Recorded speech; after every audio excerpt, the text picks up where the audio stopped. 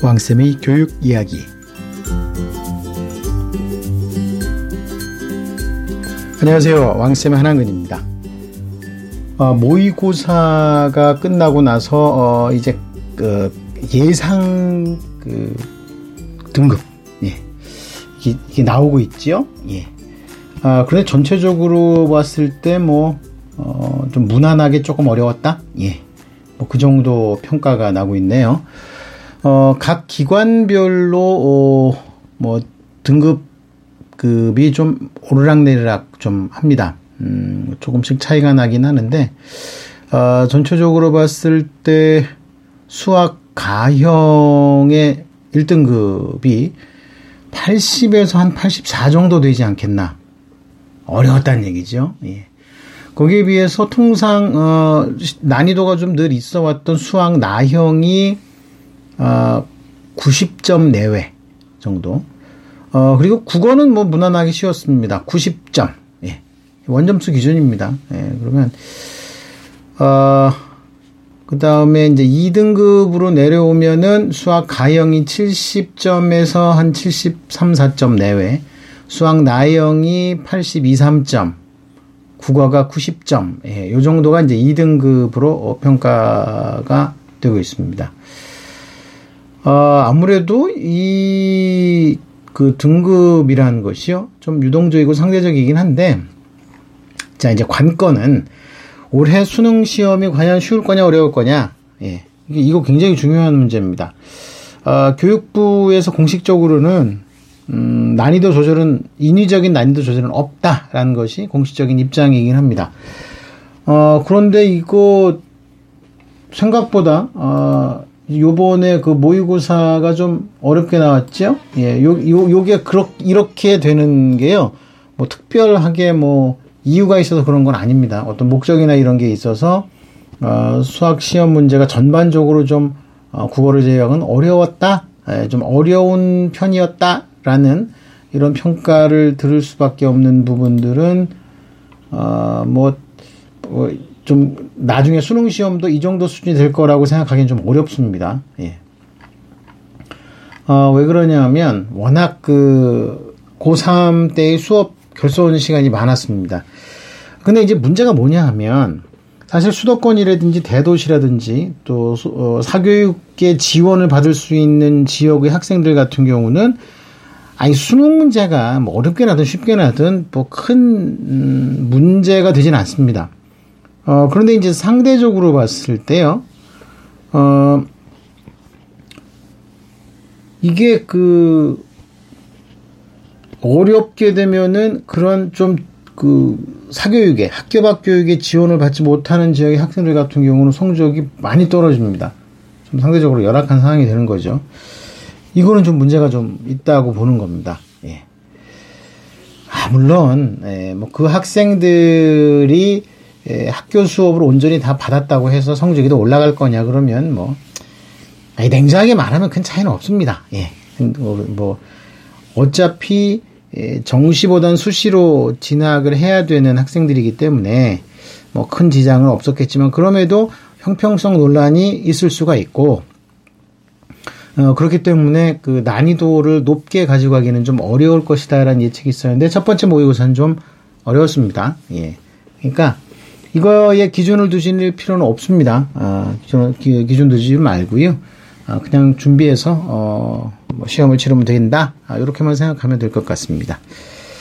아무래도 첫 번째 모의고사다 보니까 다들 관심을 갖고 있죠.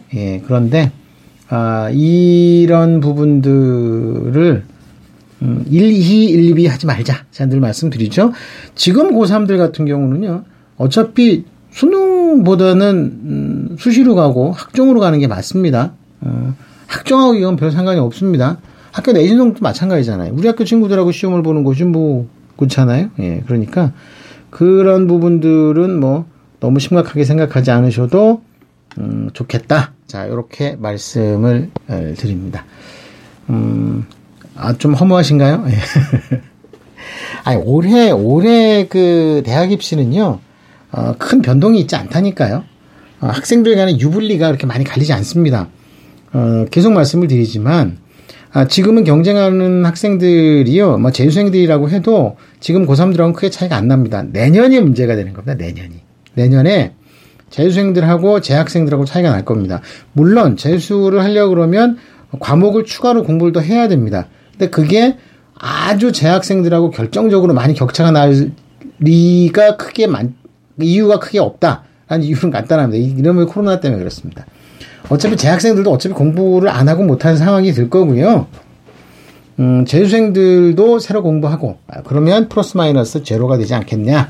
자, 이런 부분들이 뭐 저를 비롯한, 전문가들의 의견이기 때문에 그렇습니다. 그러면 결국은 내년 고3들은, 재학생하고 재수생들하고 격차가 좀 많이 날 겁니다. 특히 수능 쪽에서 격차가 많이 나고요. 그 다음에 수시에서 상대적으로 격차가 적을 겁니다. 올해 고3들이 만들어 온 학생부 콘텐츠나, 내년 고3들이 가져가게 될 학생부 콘텐츠나 별 차이가 없다니까요. 그러니까, 이런 부분들은 너무 고민하지 않으셔도 되겠다. 자, 이 정도로만 생각을 하시면 됩니다. 자, 올해의 고3들, 지금 제일 신경 써야 될 부분들이요. 당연히 수시입니다. 분위기가 이렇게 되니까 학부모님들 중에서 올해 고3부터 수능 준비해야 되는 거 아니냐 막 이렇게 말씀하시는 분들이 실제로 있으세요. 너무 앞에 나가시는 거예요. 뭘 1년 반 후에 다시 말해 재수를 했을 때의 상황을 왜 미리 땡겨서 합니까? 올해 고3들은 역시 수능보다는 학종이고 수시라니까요. 그러려고 그러면 자소서하고요. 학교생활기록부의 최종 마무리, 파이널을 어떻게 가져갈 건 이거 고민을 해야 돼요. 근데 학생부를 마무리를 잘 하려면 자기소개서하고 이런 준비가 잘 되어 있어야 된다는 거죠. 스토리텔링, 이 스토리 라인이 만들어져야지. 그렇지 않은 상태에서 그냥, 이거 난리가 나는 겁니다. 예. 그러니까 너무 올해 고3들은 걱정하지 마셔라. 예. 지금 하는 거, 학교에서 하는 공부 열심히 하고요. 이제, 6월 중순이면은 다들 중간고사 치지 않습니까? 예. 중간고사 열심히 치르고, 이거 똑같습니다. 그 다음에는 이제 학교생활기록부인데요. 어차피 학교생활기록부는, 8월 말에 심혈을 기울여서 정리를 하면 됩니다. 예. 지금 딴 거 하지 마세요. 딴 거 하지 말고요. 눈에 닥친 중간고사, 그리고 그 다음에 있을 6월 모의고사. 자, 이거 열심히 준비하면 됩니다. 예. 너무 신경 쓰지 않으셔도 됩니다.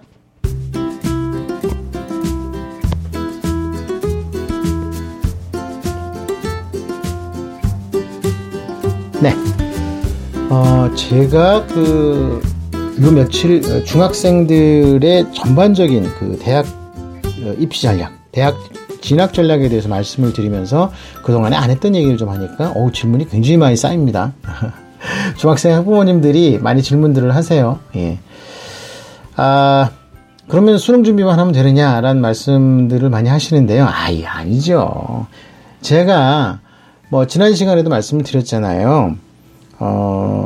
이제 특목고나 자사고 가는 것도 충분히 고려해 볼 만하다. 그러니까 특목고 자사고 가려고 별도로 막 수고하고 이럴 건 아니다. 어차피 영재고나 과고는 일단 예외로 하고, 외고, 국제고, 자사고, 광역자사고, 전국자사고, 예, 이런 학교들을 지원할 수 있으면 한번 지원해 보는 것도 방법이다. 예. 자, 이렇게 말씀을 드린 겁니다.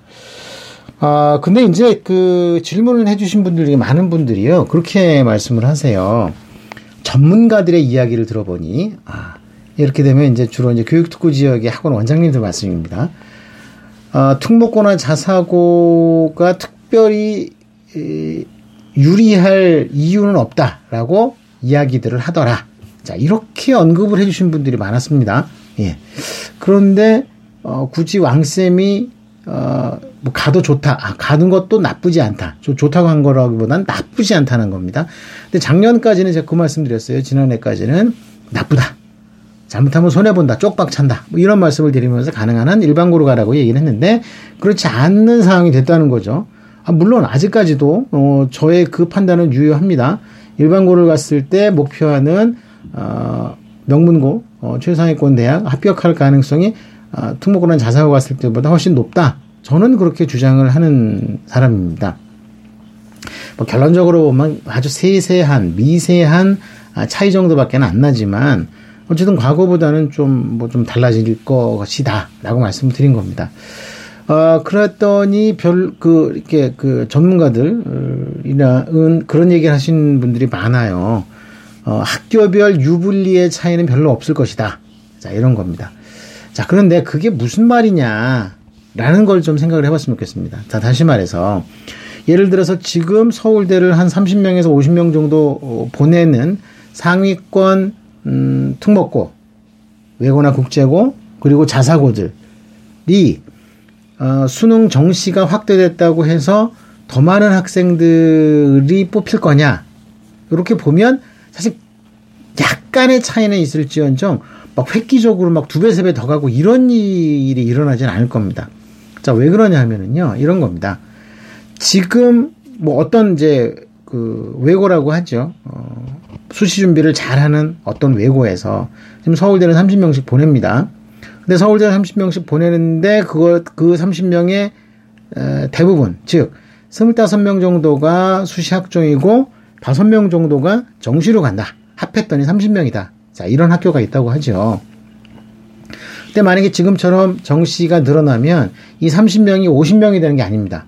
다시 말해서 지금 30명 중에 25명이 학종으로 가고 5명이 수능으로 가는데 이 25명은 그냥 있고 수능으로 가던 5명이 20명으로 늘어난다. 자, 그렇게 되면 전체적으로 봤을 때 30명이 아니라 45명, 55명 뭐 이렇게 가야 되겠죠. 그렇죠? 30명이 아니라. 근데 실제로 보면은요. 이게 학종으로 가던 25명 중에서 15명 정도가 수능으로 가게 되는 겁니다. 그리고 학종은 25명에서 10명으로 줄어들 가능성이 있다는 거죠. 자, 무슨 말씀인지 이해가 되십니까? 예. 그러면 전체 인원수는 수능 정시에서 약간 몇 명이 더 가겠지만 실제로 전체적으로 합산을 해보니 이렇게 수능이 확대되기 이전, 즉 2021학년도와 2022학년도의 합격자 학생 수는 소소하게는 늘어날지언정 획기적인 변화나 이런 부분들이 있지는 않을 것이다.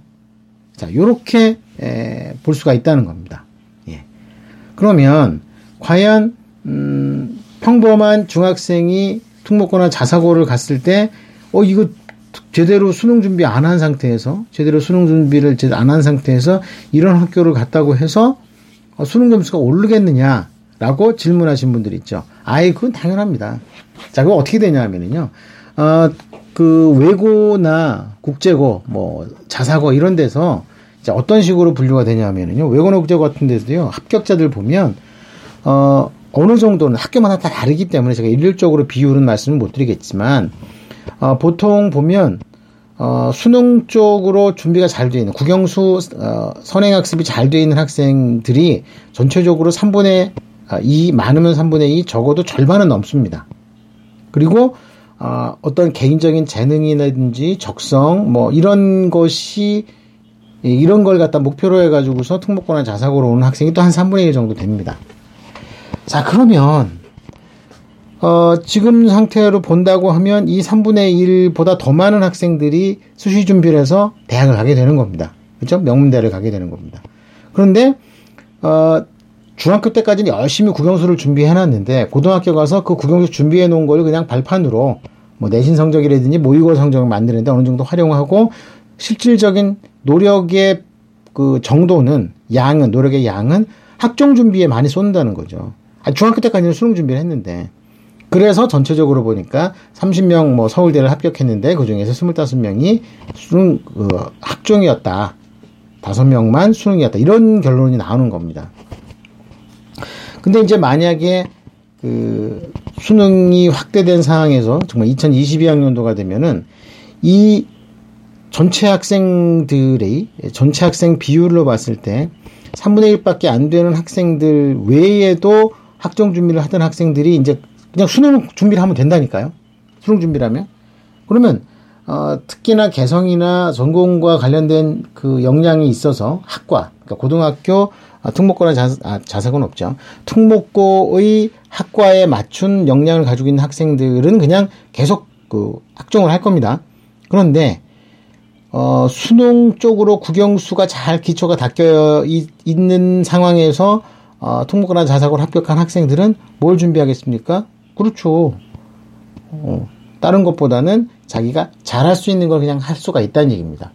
그러니까 전체 숫자는 많지 않은 숫자만 늘어나지만 이 공부하는 그 패턴, 입시를 목표로 하는 패턴은 달라질 거라는 겁니다.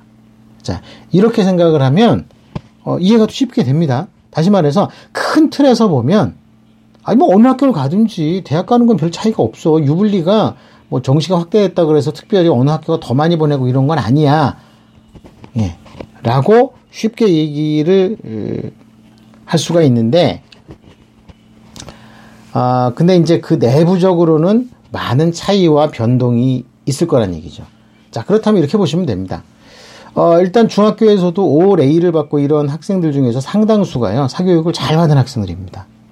그러면 그렇게 잘 받은 사교육을 바탕으로 해가지고서 고등학교 가가지고서 학종 시스템에 학교 생활의 다양한 면, 진로나 전공 부분에 노력을 하다가 이제 그걸 어느 정도 줄이거나 아예 엎어버리고 그냥 수능 준비해서 원하는 대학 간다는 겁니다.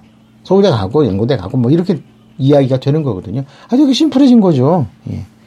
그래, 그런 맥락에서 보면 중학교에서 고등학교를 갈 때 과연 어느 학교를 갈까 고민을 했을 때 정말 중학교 때까지 혼자 공부했는데 올해일을 받았어요. 이런 학생들이 어찌 보면 일반계 고등학교 가는 게 낫습니다. 그런데 내신 성적은 다소 떨어지더라도 국영수는 정말 잘해. 학원도 많이 다녔어. 자, 이런 학생들은 아쉬워하지 말고 그냥 특목고나 자사고 원서 한번 써놓고 가서 자기의 특기를 살려서 국영수 공부 열심히 해서 수능으로 진학하는 걸 목표로 해서 가면 된다는 얘기입니다. 그러니까 모든 학생들이 다 특목고나 자사고를 가야 된다 이런 건 아닙니다. 왜냐하면 최상위권 대학들은 대부분 학종을 아주 3분의 1 이상 딱 박아놨습니다. 그럼 누가 가겠냐고요. 그렇죠? 예. 그러면 어쨌든 이런 상황이다 보니까 각자 자기에게 맞는 개성에 걸맞는 특기에 맞는 이런 준비를 해서 대학을 가면 좋은 것이고, 그렇다고 해서 나는 이런 방향으로, 예를 들어서 수능으로 갈 거야, 나는 학종으로 갈 거야, 나는 논술로 갈 거야, 나는 교과로 갈 거야 라고 하나만 딱 집어가지고 공부하는 거는 어찌 보면 바보 같은 짓이 될 수 있다는 겁니다. 그래서 최소한 2개 정도의 전형을 고루고루 준비하는 마음으로 제가 말씀드렸잖아요. 수능, 내신, 수능, 내신, 학종, 논술 및 기타. 자, 요 4가지를 다 해야 됩니다. 물론 상위권을 얘기죠. 그리고 그러면 중위권들은 다른 전략이라는 거죠. 아예 학종에 올인입니다. 학종에 올인해서 다른 학교들의 1등급들하고 우리 학교 3, 4등급들이 똘똘 뭉쳐가지고 한판 붙어보는 겁니다. 이거 성공할 가능성 되게 높다니까요. 이런 맥락에서 중학생들이 일반고를 가든 특목고나 자사로 가든 별 차이가 없을 것이다. 자기 목만 찾아가면 되니까.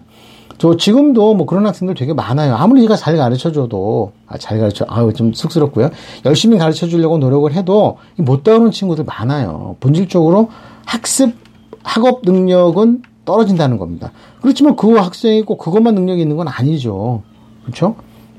때문에 자, 어쨌든 자기가 잘하고 좋아하는 쪽으로 방향을 잡아서 하되 다른 쪽도 소홀히 하면 안 된다. 이러기 위해선 정교한 어떤 계획을 세우고 이렇게 하는 그런 도구적인 준비가 꼭 필요하다. 자, 이렇게 말씀을 드리면 될 것 같습니다. 자, 어쨌든 오해 없으시기 바랍니다. 제가 일방적으로 어떤 한쪽 편만 편들어가지고서 이제는 수능이다 막 해가지고 가는 게 아니라, 어차피 제가 분명히 말씀드리지만 어차피 지금 고 1, 2, 중 1, 2, 3 이 학생들은요 어차피 4가지 다 해야 돼요. 이제 고3 돼서 입시 돼봐요. 그러면 나 이게 뭐가 약한데, 그래서 내가 잘할 수 있는 수학과 무슨 과목 이거 묶어가지고 논술 칠까? 논술이 있다니까요. 오히려 확대했다니까요. 쓸모없는 학교들에서는 확 줄여버리기도 했지만 대부분의 대학에서 국립대 빼고요. 이제 논술을 갖다가 운영을 하고 있으니까요. 자, 어쨌든 그런 부분들까지도 잘 고려하면 재미있는 결과가 나올 것이라고 생각을 합니다. 자, 오늘 여기까지 하겠습니다. 다음 시간에 또 뵙겠습니다. 감사합니다.